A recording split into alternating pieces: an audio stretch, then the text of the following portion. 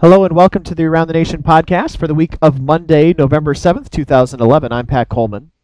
And I'm Keith McMillan. And there's 1 week left of the Division III football regular season, and a lot of the automatic bids have already been locked up as we are through 10 weeks.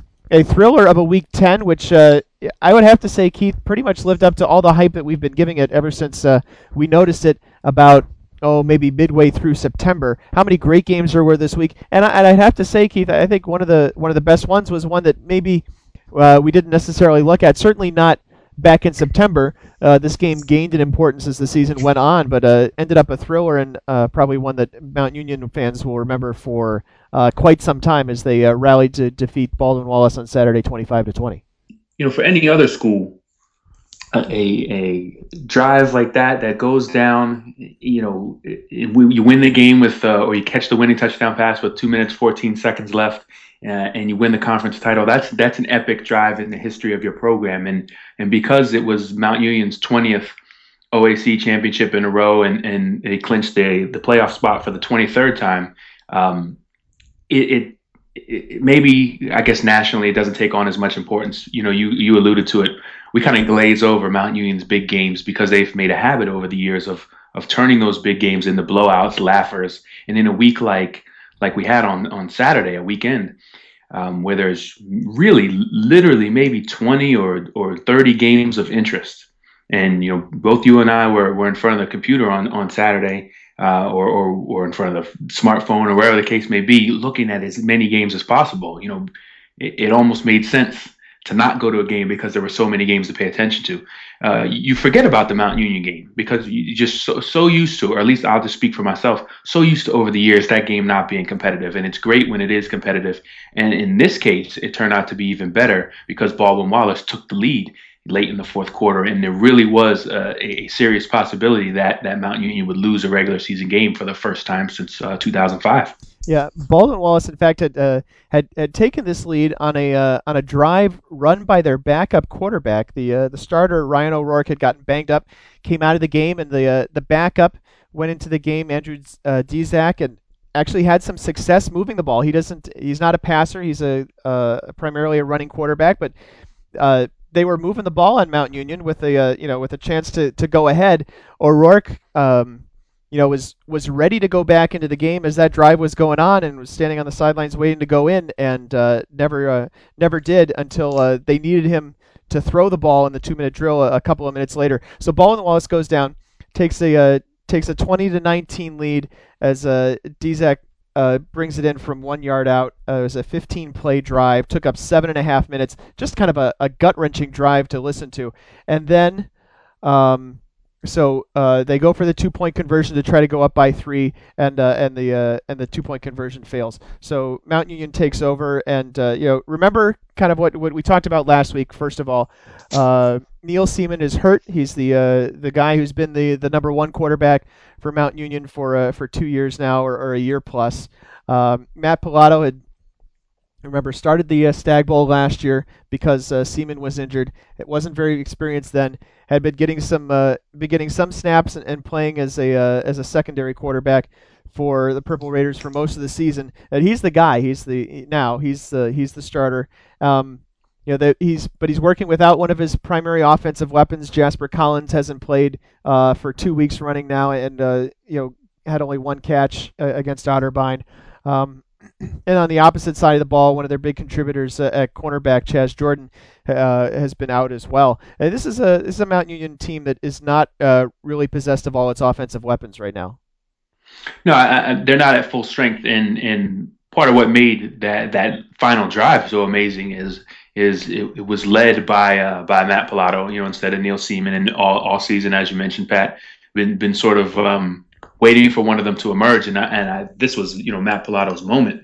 Completes a 7-yard pass to AJ Claycomb on the 3rd and 6 on that drive, and then heaves the touchdown pass to Chris Denton, who had to go over 2 guys to get the catch, and the picture is on the site, and I'm sure there's video of it somewhere. Yes. For Mount Union to get the lead with 2:14 left, and then Pat, as you mentioned, Ryan O'Rourke had been waiting to get in Baldwin Wallace's big drive, though. So then they actually went back to him and he completes a 4th and 25 pass on that drive. So it was just really a finish for the ages, and it worked out in Mount Union's favor, and that just another reason why those guys are always ranked number one or number two, because whenever they need a clutch play or a clutch drive, they always manage to come up with it. Yeah, people are going to talk and have been talking about the pass interference that wasn't called on 4th and 1 at the Mount Union 32 on Baldwin Wallace's last play of the game. Um, having looked at the video highlights, we only get one angle on it, but it seems pretty clear to me and everybody, that we have heard of who saw slow motion replay tends to agree with the assessment that that it should have been pass interference. And I'm going to say, pass interference at the 32 gives them the ball at the 17 with 10 seconds left. Field goal is not an option.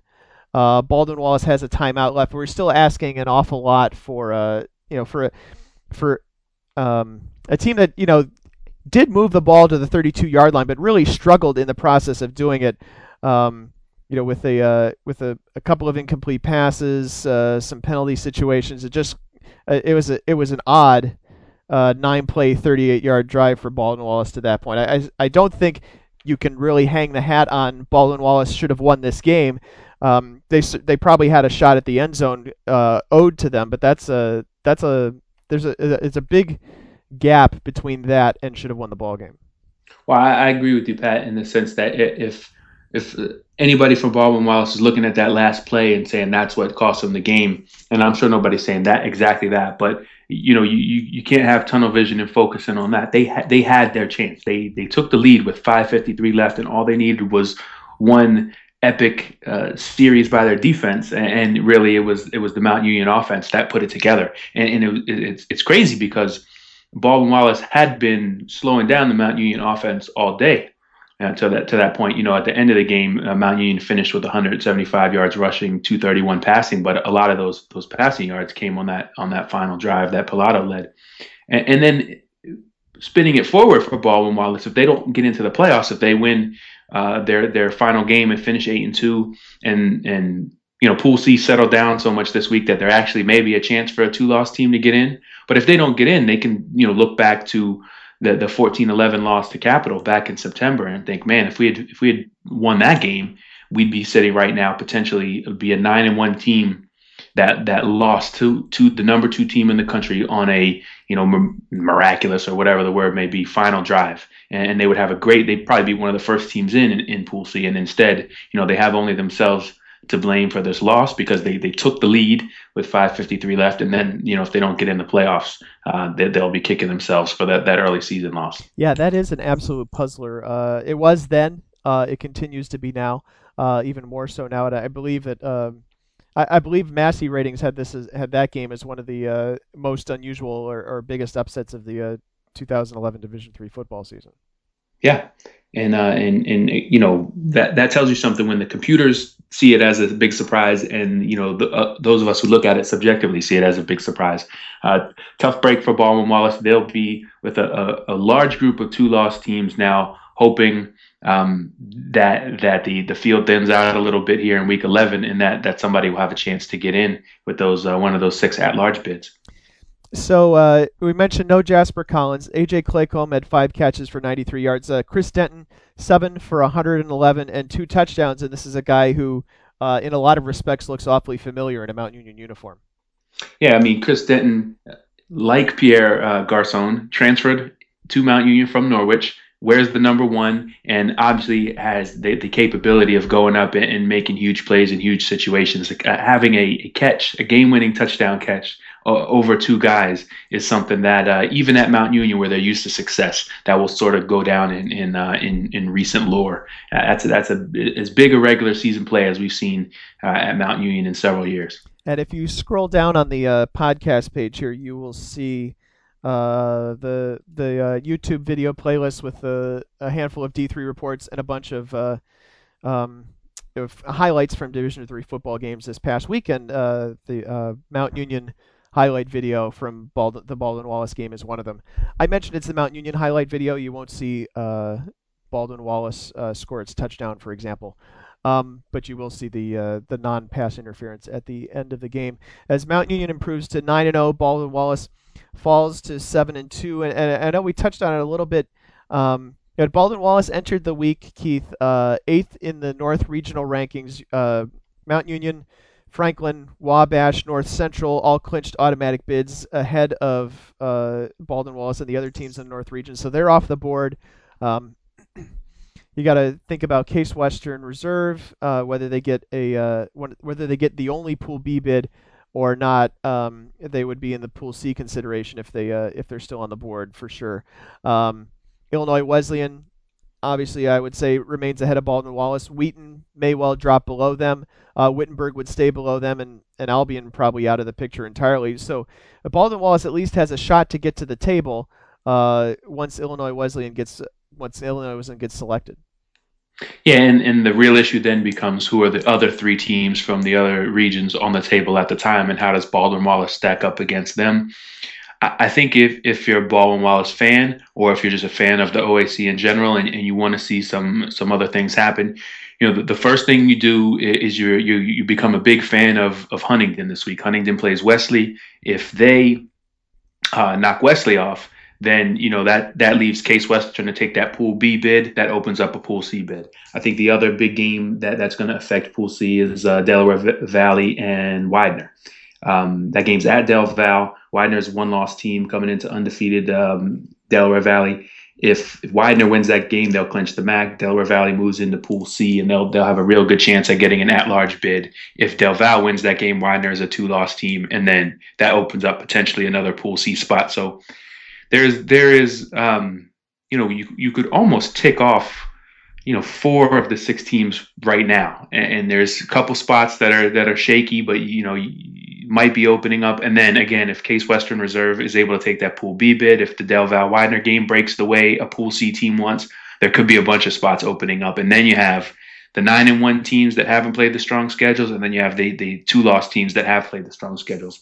And you never know which way the committee is going to go on those. Hey, Keith, I'd throw one more game in there as well.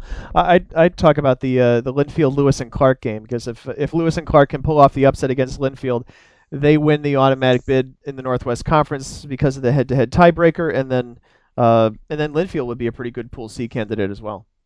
Absolutely. In fact, they're probably pretty close to automatic because they have a win over Cal Lutheran, which is already in the field as an automatic qualifier from the SCIAC. So, yeah, Linfield is probably in that same boat as Del Val. They're playing for the conference championship today and this weekend coming up. And Del Val and Linfield both will be trying to win the AQ, but if they don't win it, they're almost automatic, I think, to get in as one-loss teams. So this was finally our first opportunity to actually look at some regional rankings, and obviously the picture has changed because of Saturday's results. But I wanted to go back and look at some of the things that happened in these regional rankings that were kind of puzzlers, and maybe that even though we've talked a little bit about this on the blog and on Twitter and that sort of thing, just kind of explain for the readers what might have happened, for example, in this now somewhat moot point, obviously, for example, St. Olaf being ranked ahead of Redlands. Olaf loses at St. John's on Saturday and is going to drop below them anyway, but it's hard to figure out why Redlands was ranked below St. Olaf in the first place. Yeah, the strength of schedule number favored Redlands. Redlands had the win over North Central, which is a regionally ranked team, and pretty much just those two things. You think were the main two factors. And Pat, as you speculated during the week, they may not have known for sure that North Central was going to be regionally ranked, although you probably could make that assumption. But until each regional advisory committee does these rankings separately, and until they release the first national, the first group of 4 rankings nationally, each committee is not privy to what the other committees have ranked. So it's certainly possible that they weren't able to consider the Redlands victory over North Central as a win over a regionally ranked opponent at that point, and that's the only thing we could come up with. Yeah, and I guess the only thing that concerns me about that is, what are they doing on the national call then if they're not looking at all 4 regional rankings and trying to, rectify and correlate some of these things? Because that national call has 2 members from each of those 4 regional committees, and and you would think that those people would be able to act on this. Certainly, the national committee, we understand, has overridden regional committee recommendations before. This seems like a slam dunk. The in-region results were basically a wash, one loss each. The strength of schedule significantly favored Redlands. Results against regionally ranked opponents significantly favored Redlands. I don't see what the issue was there. Yeah, and luckily for the committee, they'll never have to explain it. We won't be digging into it again this week because it worked itself out. St. John's took care of that problem by beating St. Olaf. But, perhaps it's just as simple as the committee makes mistakes in this first regional ranking, and it's almost, you don't want to say it's a dry run because it's a serious thing that they should be taken seriously, and it matters to a lot of teams out here. But in the end, these things tend to work themselves out, and we're probably pretty fortunate as a group that it did, and that we don't have to go back down that road. Anything else in the regional rankings from last week we still need to talk about? Well, I couldn't figure out why Case Western Reserve was ahead of Illinois Wesleyan. Case was another one of those teams that doesn't have a strong strength of schedule. Had their losses was to a team from New York, and maybe there's the difference. They have the in-region record that's better than Illinois Wesleyan's in-region record, but Illinois Wesleyan had favorable results against other regionally ranked teams, 1-1 against North Central and Wheaton. And I thought that would possibly work itself out this week. All three of the CCIW teams would probably jump ahead of Case Western Reserve. But that's another situation where Case may have the undefeated regional record, but they're not an undefeated team. So when they get to the board in the playoffs, is the committee going to look at the entire picture, or are they just going to look at the primary criteria? And that seems to change from committee to committee, region to region, and year to year. So I'm not sure we ever really get an answer to that, because it seems to be different in 2010 than it is in 2009 and 2008 and 2007. And it's like trying to read tea leaves, basically, which is why we don't get every playoff team every year when we're doing our predictions on Selection Sunday. That's one of the things that's coming up this week. Of course, by the time we have another podcast a week from now, we'll know who's in the field, the 32 teams in the playoffs. That is the selection show, just as a reminder, is streamed online at 6 p.m. Eastern Time on Sunday. We'll have a link to it on d3football.com, of course. Before that, we'll have our projections. We'll tell you who we think is in the field, or who should be in the field, and where they could be playing. We'll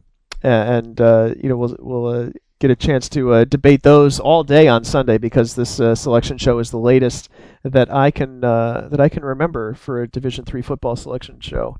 So you have plenty of time to talk about that and all the other things going on coming up this week. It's a week, Keith, in which we're going into it with a lot of things already decided, and not to say that things are permanently decided, because for example, this past week, Thomas More and Albion, who had already clinched bids, really hurt themselves in terms of playoff seeding. So the teams that clinched this week have a lot to play for coming up in Week 11, those that have games remaining. But it seems like we have a lot of bids that have already been locked up by this point in the season.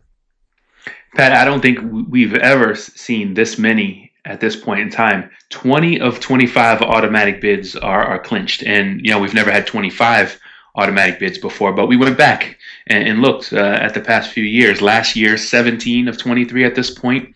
2 years ago, 12 of 23 were clinched, although we had two that were pretty much in the books. There was a team that was about to win the championship playing a 0-9 or 1-8 team, so that year 12 technically, 14 you could make the case for, and then in 08 it was 14 bids clinched. So we've never seen quite this many. 20 is really not only a giant number of automatic teams to have in the field. You got only 12 bids up in the air now at this point. But if you look at it, we're so used to having Week 11 be a week of great showdowns, to follow up on a great Week 10. And this week, we don't really have that many. You got the four, there's 5 conferences up for grabs, 4 of them with head-to-head games that will decide a playoff spot, and then you have the Liberty League. Yeah, the MAC we've already talked about a little bit with Delaware Valley hosting Widener. Remember last year, this has become, I don't get the sense of the feeling of what this rivalry is like on the ground per se. For example, I think I kind of picture Widener's big rival being Lyco, for example. But this is a big game for Delaware Valley, and I think for Del Val and Widener, you can remember last year, Delaware Valley was in the situation that, for example, Thomas More was in this past week. They'd clinched. And they just needed to win out to maintain a high seed, and Widener came up and bit them. And that'll probably add a little bit to this week's game, because not only are they playing for plenty this year, but if you were on that team last season, and granted a lot of Del Val's big players, graduated and moved on, but anybody associated with the program remembers that game from last season. Technically, it's a rivalry game. It's got a trophy associated with it and a name, the Keystone Cup. And the two teams are pretty close to each other. Widener just outside of Philadelphia, and Del Val in Doylestown, which is about an hour north of Philadelphia. So, I mean, it should be a game where both sides have quite a few people in the stands. And these are the games that when you follow a team and you may be a little bit casual about how you follow, if a game like this, if you can get to it, if you're in driving distance, anyone, any family of players, anybody who follows the program is coming this week, because you got the playoff spot on the line, potentially for Widener, definitely for Del Val, and both teams could end up in the playoffs if Widener is able to replicate that upset from last year. In the Liberty League, it's Hobart and Union. Union's already in the clubhouse. Their conference schedule is done at 5-1, and Hobart, after having coughed up its halftime lead to RPI on Saturday, now needs to go to Rochester and win there in order to win the automatic bid in that league. Yeah, and winning at Rochester, especially coming off a surprising loss for Hobart, I don't want to say it's not too tall of a task, but if Hobart is as good as they were through the first 6 games this season, you go back to practice after a loss like that, and you're really focused. The coach is not not letting you fool around at all, not taking any guff that week. You're very serious, and for Hobart, basically, the playoffs are already underway, because if they don't win this week, they go from having a great 6-0 season to losing their final 2 games, and their season is, I want to say it's over, but they might probably make an EC-AC game at that point. But, everything you hope for, you have all this build up through the first, 10, 12 weeks from the time you show up in the beginning of summer, and then you lose, you can all be gone in 8 days. So Hobart really has to be focused for this game. They're playing for, to clinch a playoff spot, and they're coming off a season that was subpar for them. So there really is a lot riding on this game, I think, for the future of the program even. And, for Union, obviously just hoping for a little bit of help from their friends over at Rochester. Yeah, University of Rochester playing for a chance to finish with a winning season. They're 4-4. It looks from the indications that I've seen that they didn't file to play in an ECAC game, so they're not playing to remain eligible for that. But, a chance to basically finish second in the league, because if they beat Hobart, they'd be tied with them, and that's a little something to hang their hat on. And as I mentioned, to finish over 500, to finish 5-4 overall. The NEFC, we always know that this conference is always going to end up being decided in Week 11, because it's the only conference in Division III that has 12 teams, and therefore can play in 2 divisions with the title game. 16 teams even. And, yeah, right, but 12 is the minimum that you need, yeah. But you're right. Gotcha. Yep.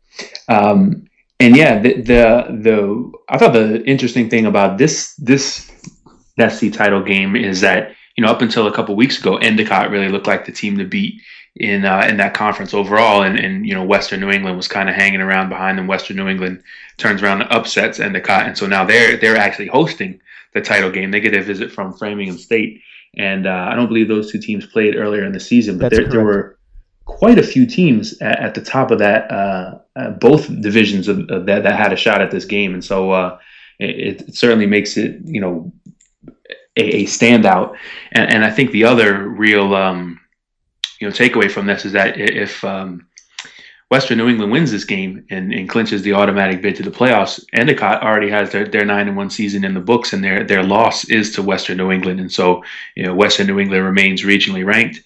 Endicott may have a good case for being a 9-1 Pool C team with that result on the board. Yeah, it'll be interesting to see. We'll know, I guess, if Endicott sneaks into the regional rankings this week. That'll be our best indication as to whether they're even a candidate. They were not regionally ranked this past week. But SUNY Maritime was in that 10 spot. They lost to Norwich for the ECFC title game. They'll surely drop out of the regional rankings. And at 3 losses overall and in region, I'm not sure Norwich jumps in to replace them. So it'd be interesting to see what happens there. We mentioned that St. John Fisher. We didn't mention this, but St. John Fisher lost this week to Salisbury. They were 4th in the East region coming in. If they continue, they will fall obviously, but if they stay above, the spot where Endicott might slide in, then that is an indication that Endicott's not really considered a threat to get an at-large bid, because as I mentioned, Endicott's in the clubhouse. They don't have another game this week.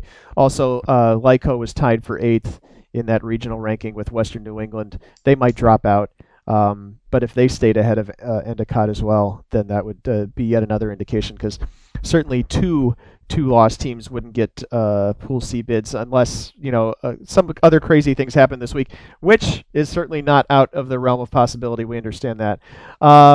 We mentioned briefly the Northwest Conference. This is a game that comes down to Linfield and Lewis and Clark, and even though Lewis and Clark lost on Saturday, because they have the team that they're trailing, on the schedule this upcoming week, they still have a chance to play for the title and get the automatic bid. Yeah, how cool is that for Lewis and Clark? I think I went on and on about it last week. That here's a program that, not only was on the brink of being eliminated, but it had a tough time getting things restarted, and finally they make this big surge. And the thing about last week is that was a good game for a little while, and we thought for a minute there that Lewis and Clark was gonna hang with Willamette, and it turned out to not be the case at all. Willamette wins 57-28, 582 yards, and so you have to wonder, even though Lewis and Clark gained 500 yards themselves, you have to wonder, will they be able to match up with Linfield at all? I think the real challenge for Linfield is to take the game seriously, because so many seasons in that conference, Lewis and Clark has been an easy win. It's a tune-up game for a team getting ready for the playoffs or just trying to finish out the season on a strong note. Linfield doesn't want to find itself, in the third quarter suddenly in a tight game. They need to take this game very seriously and remember everything they have riding on the line. And I thought they got a little bit of a reality check this week. Well, that takes out my response and one of my lightning round questions, so I'm out. That's exactly right. Linfield's not going to need a wake-up call this week because they already just had one. And then we're left with the New Jersey Athletic Conference, which comes down to the teams that, about a month and a half ago we thought it would. It just these teams didn't quite get here the same way that we thought they would, and it's Kane and Montclair State. Neither of them undefeated, but tied atop the conference with a head-to-head game for it all. Yeah, and Kane traveling to Montclair State, that's even that's like I was saying about Widener and Del Val. Anybody associated with these programs is going to be able to make it over to Upper Montclair for this game, and it should be as exciting as it gets. I think in the end, Jack, you got a couple of teams that have, I think, been tough to figure out. They've Kane has played some high-scoring games. They played some tight defensive games. Their score against TCNJ is 7-6. Their win over Rowan is 13-6. But they showed they can put points on the board. Kane's beaten Wesley. Kane really has a handful of pretty big wins against in big games. They've beaten Wesley, Cortland State, TCNJ, Rowan, all those teams. Winning season so far. And then Montclair State, I think the same deal. You even go back to the start of their schedule. Salve Regina, that's a 7-win team now. They played Cortland, they played TCNJ, they won at Rowan, and they've had to pull out some of these games in the end. The Cortland State game was a 1-point game. They beat Rowan this week in overtime. So if this gets to be a tight game, it could be really one for the ages between two programs that aren't too far from each other in that part of North Jersey. And of course, their coaching staffs are very familiar with each other as well. The Rowan about that Rowan Montclair game. Rowan jumped out to a 21-0 lead in the first quarter, and then had to come back. They kicked a field goal as time expired at 18-yarder to tie the game, send it into the extra session. I mean, Montclair State almost didn't make it to this game. And that's sort of been the up and down nature of Montclair's entire season. We go back to early September, I guess, and there was a game where they had to survive a 2-point conversion to hang on and beat Morrisville State, which is not a top team in the NJAC at all. And again, I mentioned that close finish against Cortland State. Montclair has they lost a 6-point game to TCNJ too, so they've been in their fair share of close battles, and it's a probably as, I don't want to say as inspiring a team as there is across the country, but given that they lost their starting quarterback, to injury, and they're still on the brink of being a 9-1 automatic qualifier playoff team, conference champion, it would be a pretty impressive season, and I think they're a pretty resilient team. But who knows what's going to happen when they get together with Kane. 12 teams clinched this week, in addition to the 8 who clinched in week 9. The teams that got in this week, Keith, let's give a kind of a quick thumbs up, thumbs down, or an idea of how you think they're playing at this point in the season and whether they're coming in on a roll. And I think we just might as well start with Mount Union. Well, I mean, they got to be riding high after beating Baldwin Wallace in the way they beat him, with a drive in the last 6 minutes of the game.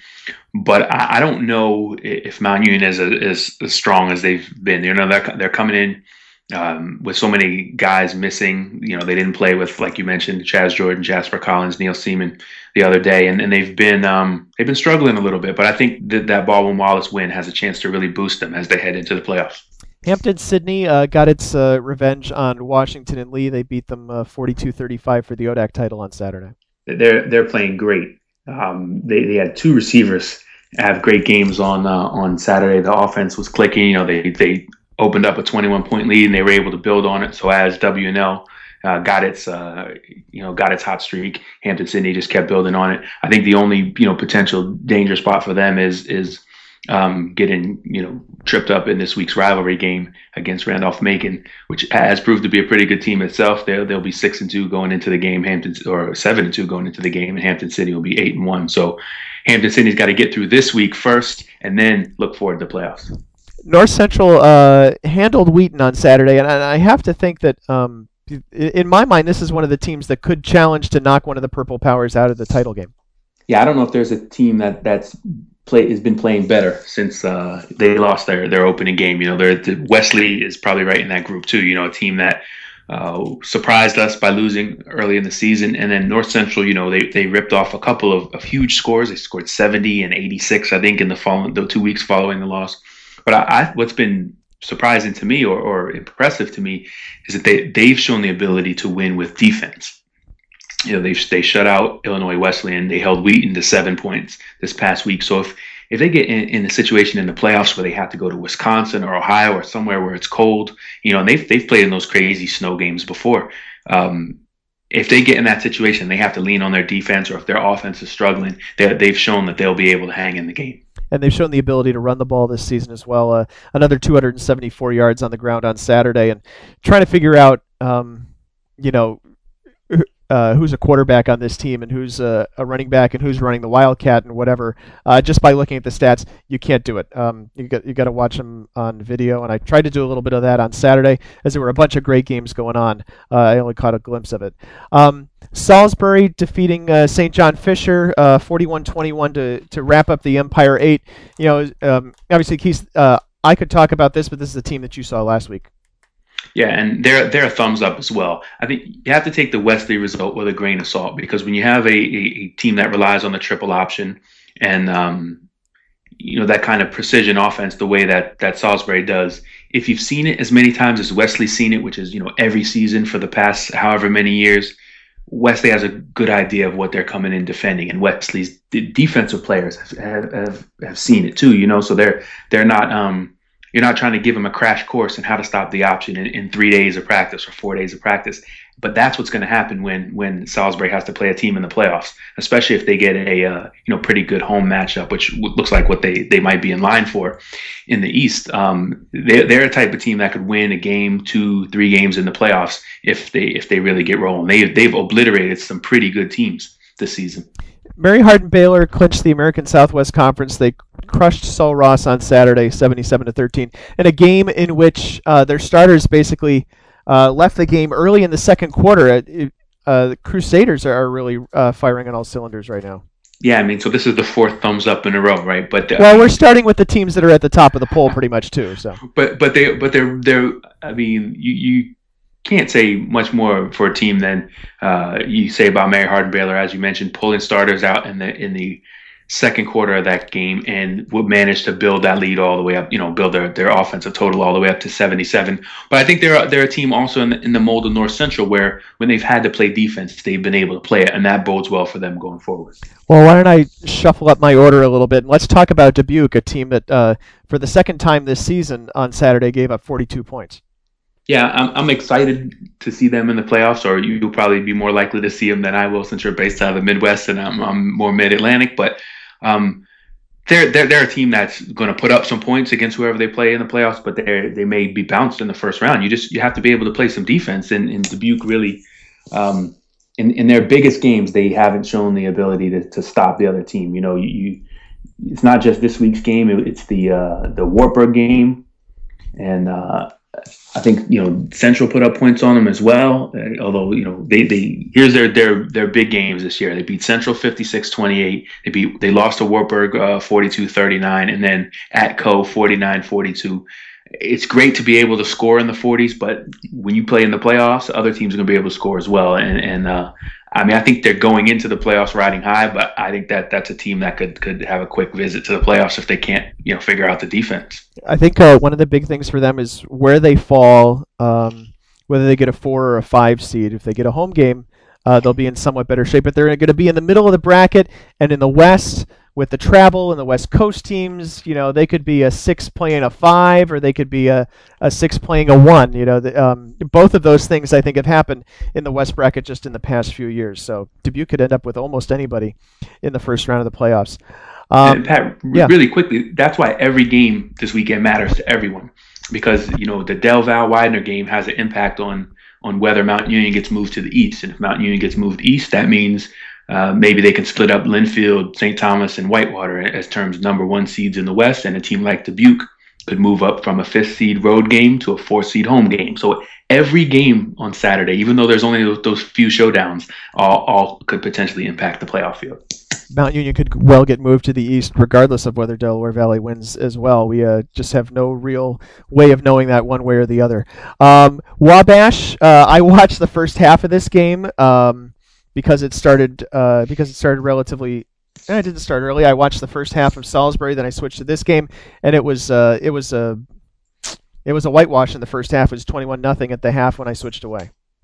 Yeah, I mean, I've given these guys heck for not playing anybody good for 6-7 weeks now, and the win against Allegheny I think was finally they had to struggle a little bit to beat somebody. This was probably their best game of the season because it came against probably the strongest opponent, and they won without too much trouble. They got a big lead, but then they were able to play enough defense to protect that lead. Wittenberg only scored really 10 of those points on offense because the last touchdown in that game came on, I think it was a high snap on a fumble, and Wittenberg picked it up, ran it back for a touchdown in the fourth quarter. But other than that, Bash was able to pretty well handle that offense, and Wittenberg has been a high-powered passing offense most of the season, and they really weren't on Saturday.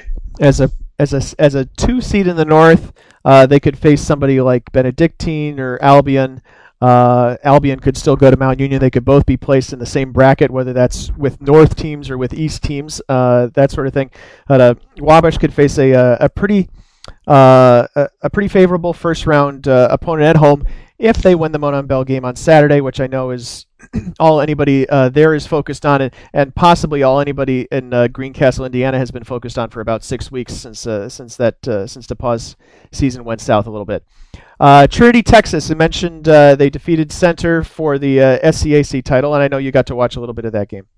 Yeah, and I thought the impressive thing about that is that they held this high-powered Center team, that in some of its other big clashes, they put up 45 points on Birmingham Southern, and then they held them to 14 points, and then the great part about it was in the clutch. Center is driving down the field with a chance to win the game. They're down by 6, so they had to go for the end zone, and they got to about the 32 and had maybe I don't remember how many shots, but it wasn't just one play that Trinity had to stop. Trinity had to stop them over and over again, and I think that builds a lot of confidence for a defense. And this is a team that had sort of built its identity around defense in some years.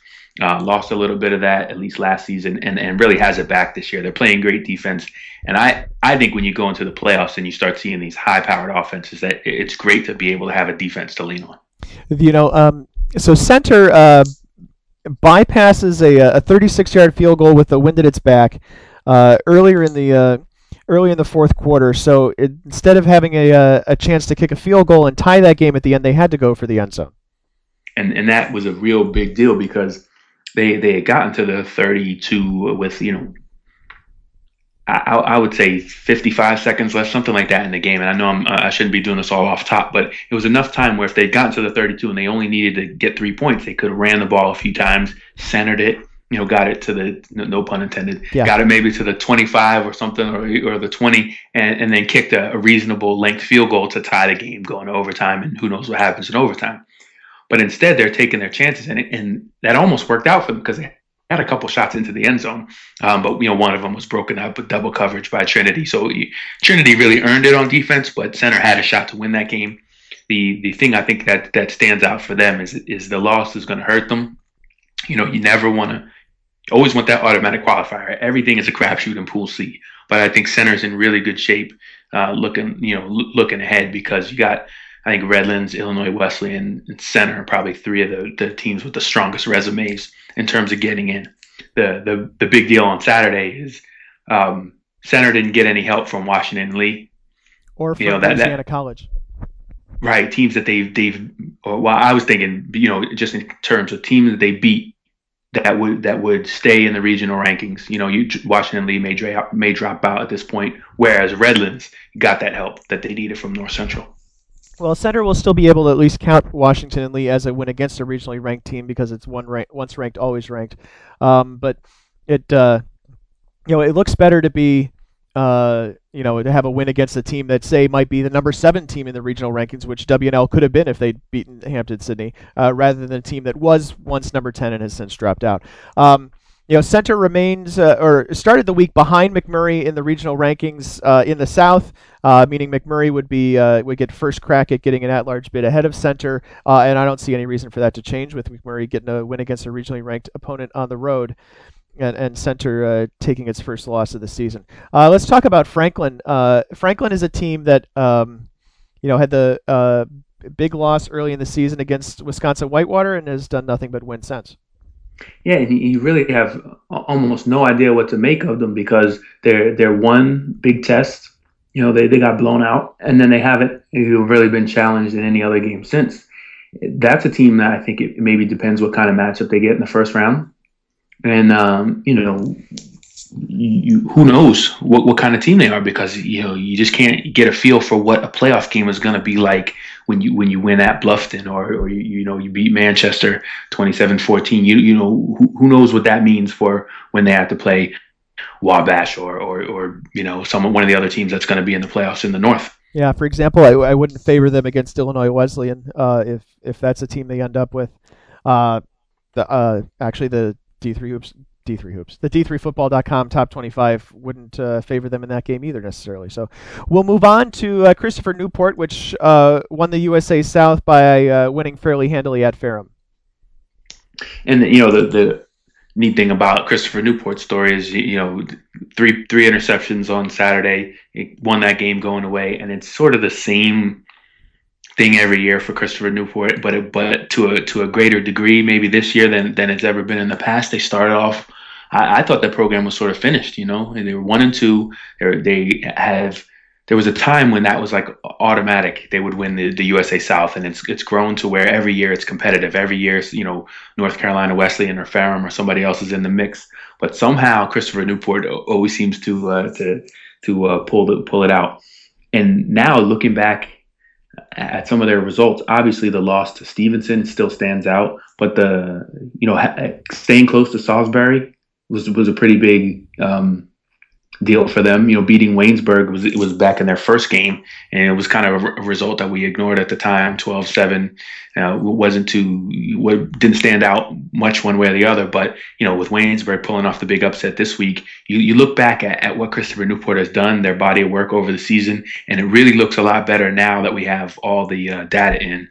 It looks better now than it did, as those things were happening. This will be the eighth time in the 11 years of Christopher Newport football that the Captains will be going to the NCAA playoffs, but it's the first time since 2004 that they've gone in back-to-back seasons, which speaks to the increased competitiveness at the top of the USA South. We're down to some of the bottom five conferences or so in Division III. Benedictine really struggled actually against Rockford, which has lost 20 consecutive games. That they did go on to win that game and win the Northern Athletics Conference. And then Norwich defeated SUNY Maritime to win the ECFC, and that's the first automatic bid for that conference. And that's exciting moment for the team. I think for both of these teams, the big moment is winning the conference and beating your rivals, because when you get in, Norwich is a team that lost to Hartwick earlier in the season. That loses to middle level, lower rung teams from fairly strong conferences. They're going to get a tough matchup in the first round. Benedictine's going to go on the road. Norwich is going to go on the road. They will have to pull, really one of the upsets for the ages. And we've seen unexpected results happen in the playoffs. And I'm not saying it's impossible, but they're going to get tough matchups, and it really depends what kind of matchup they get. If Norwich, for instance, gets sent to Western New England, I think they already played actually earlier in the season. Right, and I don't see that being a possibility, to be honest with you. Right, but I mean that would be the type of game they could win, but otherwise, you just don't see them having a lot of success in the playoffs. Yeah, this is a team that's likely to be. I think both of them are teams that are likely to be 8 seeds or 7 seeds in their playoff brackets. Norwich, I guess, has to be thankful that it's more than 500 miles away from Mount Union, so at least they won't be sent there in the first round. And that's those are the teams that clinched. The teams that clinched the previous week. A couple of them struggled on Saturday, but we kind of, I guess, in the case of Thomas More, for example, this is maybe I don't know, in a sense, it's a market correction. I looked at them when I opened up last week's ballot to go and cast my vote this week for the D3Football.com top 25, and I realized I didn't really have to drop Thomas More very far because they were already about in the spot where they ended up this week. Well, I couldn't keep them from creeping up because they kept on winning, but we're not downing Thomas More just to down them. Wabash, I was questioning because they just hadn't really beaten anybody impressive. Thomas More, they really hadn't had a lot of impressive games because the pack is down this year. The next best team in the conference is Waynesburg. They're 5-3. St. Vincent 5-4. W&J certainly at 5-4, 4-3 in the conference is way down. And then you look at Thomas More. They struggled to win a couple of those games. They only beat St. Vincent by 3, and that's a game. If you ask people in the St. Vincent program, they thought they should have won that game. We kind of saw they beat W&J by 3 as well, and we sort of saw this coming for Thomas More. And it's now they turn around, they play the Bridge Bowl. That'll be one that they won't have any trouble getting up for that because it's a nice little rivalry they got building with Mount St. Joseph. Finished the regular season, potentially on a strong note for them. They're in a real interesting spot, I think, geography-wise, as far as the playoffs go. They would be one of the teams that I give a thumbs down to going into the playoffs because they're not playing that well. But they could get, just depending on what kind of matchup they get, they could be grouped with a South team. They could play center. It's another team in Kentucky, or they could be in the North and they could get sent.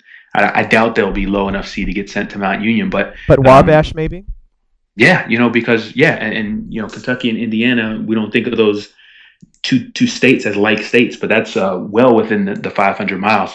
It's certainly a possibility, and that's the difference between losing this game to Waynesburg and maybe winning these last 2 games, finishing 10-0. You get to play a game at home in Crestview Hills and enjoy your home crowd, sleep in your own bed and all that stuff. And instead you go on the road. And to be honest, some coaches actually like that, because you get the team away from all the distractions, but everybody loves playing on their home field in the playoffs.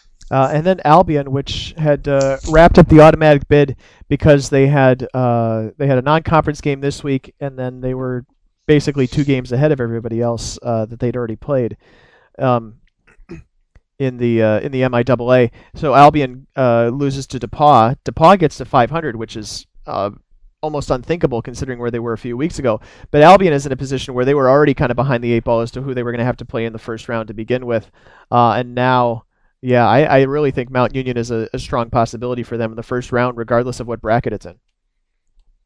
Yeah, it's going to be tough for them, and geographically, Michigan is in a spot where they could get sent right in one of either directions, but they're going to be playing a 1 seed on the road, most likely maybe a 2 seed if they're lucky. But yeah, when you have you have 4 losses, you can't complain. You should be glad to be in the playoffs. They're actually in a situation where I'm not sure they don't lose again this week. Yeah. They host Trine, or they go to Trine. I thought I'd written it down specifically so I could reference it. But in any case, they play Tryon this weekend, and it's a that's the team that's been the class of the conference for the past 3 or 4 years. So that's not an automatic win by any means for Albion. They really need to get it corrected going into the playoffs, because they're going to have a tough matchup as it is, and you want to be playing well going in. They do host Trine, and I would have to think that Trine hasn't lost 3 games in a season since their run began, and I don't think they want it to happen this year, to be sure.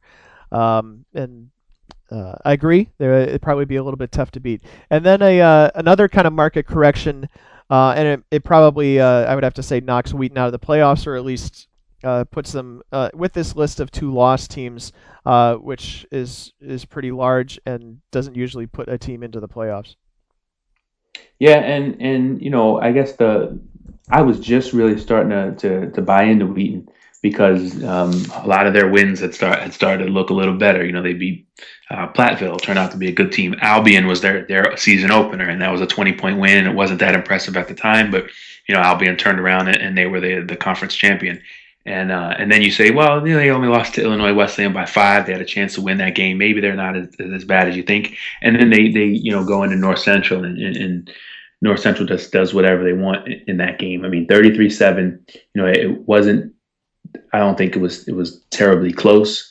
North Central controlled the ball for 34 some odd minutes in that game. So it was a little bit of a market correction, like we said on Wheaton. First of all, the thing that I'd been griping about, and I'm sure that's why you put it on the list, is that they were ranked.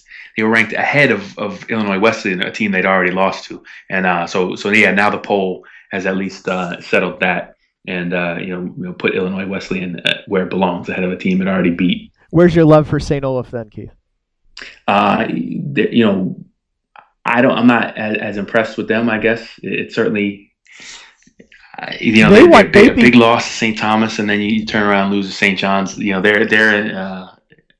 I didn't vote for them in the top 25 this week, and I didn't vote for Bethel either. Those are 2 teams that at points during the season I was very impressed with both of those teams, and it just it's just one of those years, I guess, in the MIAC where you have St. Thomas so high up, already in the clubhouse pad, as you would say, at 10-0, and then the other 4, maybe 4 other teams, if you throw Concordia, Moorhead, and Augsburg in there, that are all 6-win type of teams fighting for that kind of respect, knocking each other off, and that's why you only have really the one strong team in the MIAC this year. We mentioned the 5 games or the 5 conferences that are still up for grabs. The 5 games that will decide automatic bids on Saturday. Of course, Week 11 is also a big time for rivalry games, as well as we start to look ahead to the other games coming up in this final week of the Division III regular season. For example, I mentioned the Monon Bell game, but that's for the uninitiated. That's between Wabash and DePauw.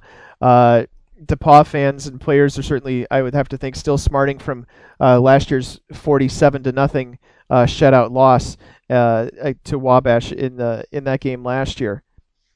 Yeah, and I think this one really sets up for the old cliche. You throw the records out the window, whatever the case may be. One of these big rivalry games, you got undefeated Amherst going to Williams. You have Hampton Sydney's already clinched the AQ going to Randolph-Macon, and you have Wabash, that's both undefeated and has already clinched the AQ, going to DePaul. I think one of these games sets up for the old throw out the record books upset.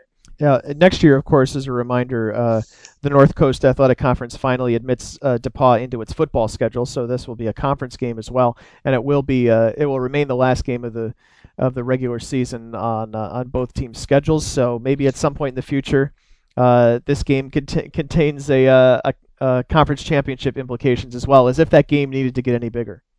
Right. I mean, I think between Amherst and Williams and that the two biggest games, and that's just judging by the way the alumni speak about the games. And there's certainly ones that are really high up. I mean, I think the Cortica Jug game is taken very seriously by the alums and the current players at Cortland State and Ithaca, and especially in a year like this where neither of them is going to make the playoffs. That's what you want. You want to take that into your off season, winning the rivalry game. Randolph Macon, Hampton City's huge. The Johnny Tommy game's huge. Secretary's Cup is huge, and there are a couple other ones this week that tend to be pretty big, but haven't had a whole lot riding on them in recent years. And we almost had a great Victory Bell game when Hanover was in the race for the Heartland title, but they lost this week. So Franklin and Hanover just playing each other for pride. And Coe and Cornell is another one that would be a little better if the teams were more equal in certain years. But Cornell's been kind of down on its luck. So I think you got the three huge rivalry games, and then Cortland State Ithaca, and then maybe like a Muhlenberg Moravian or something like that in there as well.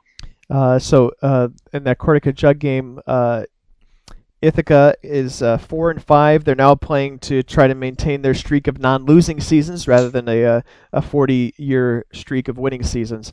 And Cortland State is 7-2. That's another throw the records out game. Especially, I think it's fair to say over the past decade or so that Ithaca has outperformed Cortland State's record. In those games. I didn't quite get the wording correct, but hopefully you guys understand what I'm trying to say. Cornell and Coe, Cornell, this is their last season in the Iowa Conference. Cornell and Coe came over to the Iowa Conference from the Midwest Conference in the mid to late 90s.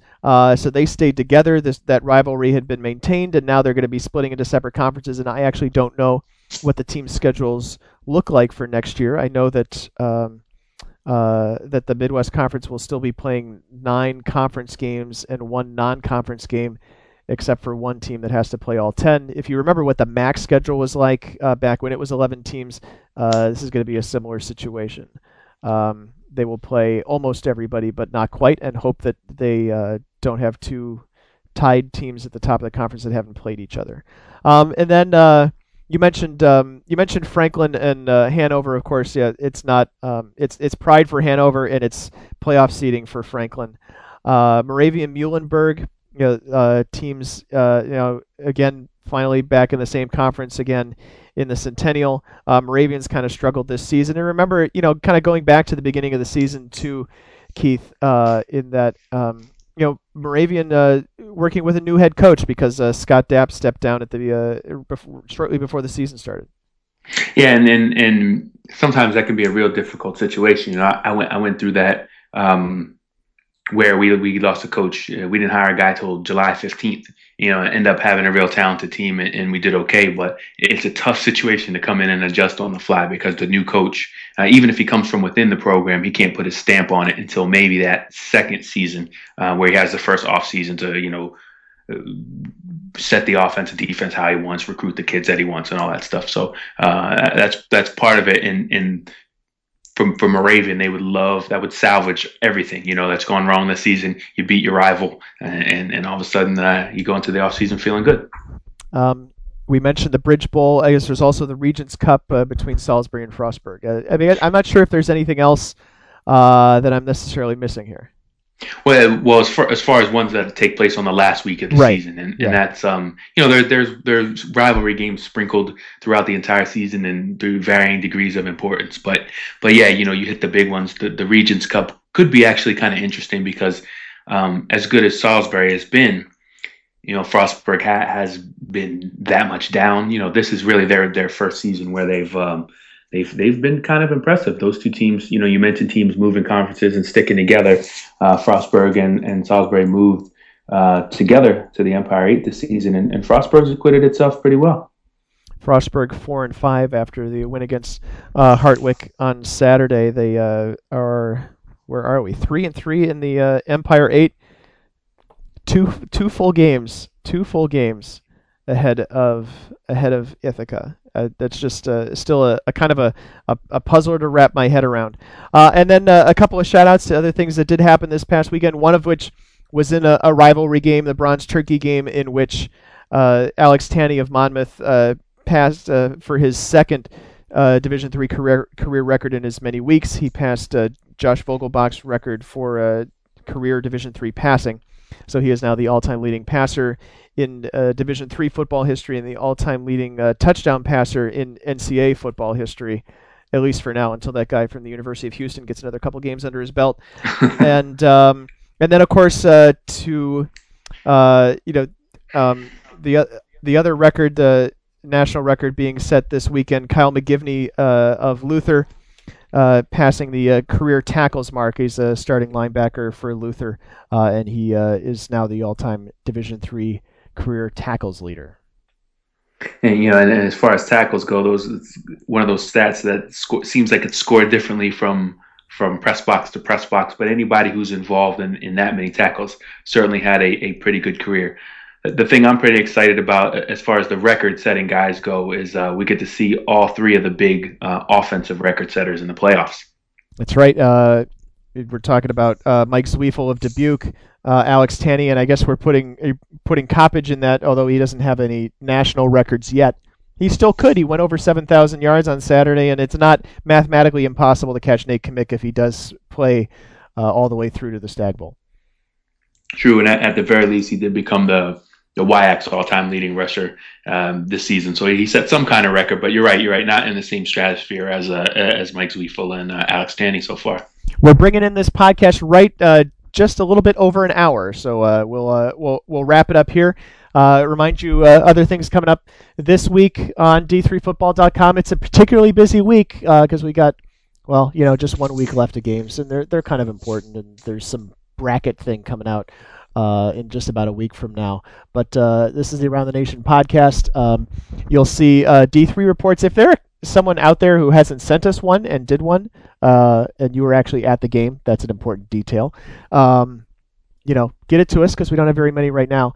Play of the Week nominations. We need nominations by 5 p.m. Eastern Time on Mondays, and then our voting panel looks at them over Monday night, and we name that on Tuesday morning. Play of the Week sponsored by the City of Salem, hosts of Stag Bowl 39. On Tuesday afternoons, we start with Around the Region columns, and then Around the Nation on Thursday. Regional rankings come out Wednesday afternoon, sandwiched in there. Triple take with our predictions on Friday, the final week of games on Saturday. Our predictions for the brackets Saturday night. Lots of weeping and gnashing of teeth and complaints on Sunday afternoon, and then after the selection show, which is at 6 p.m. Eastern on Sunday, even more weeping and gnashing of teeth. So that is your week ahead in Division III football. And if somehow your Division III football season is done, first of all, thank you for tuning in. Stick around because the playoffs are pretty interesting, especially these first couple weeks where things happen fast and furious. And then don't forget to check out d3hoops.com. I assume that your school has a basketball program, unless you're Massachusetts Maritime. I think that's the only school that has football but doesn't have basketball. And then also, if you're especially in particular parts of the country, check out our new site, d3hockey.com, where we cover men's and women's ice hockey. I know that's only about 115 programs or so, but the places where they play Division III hockey, hockey is pretty intense. And we have a great team of people covering hockey. They're going to be doing a podcast. Hopefully they'll reference us because, I don't know if anybody's ever heard of D3Football.com. So he's Keith McMillan. I'm Pat Coleman, and that is the Around the Nation podcast for the week of Monday, November 7th, 2011.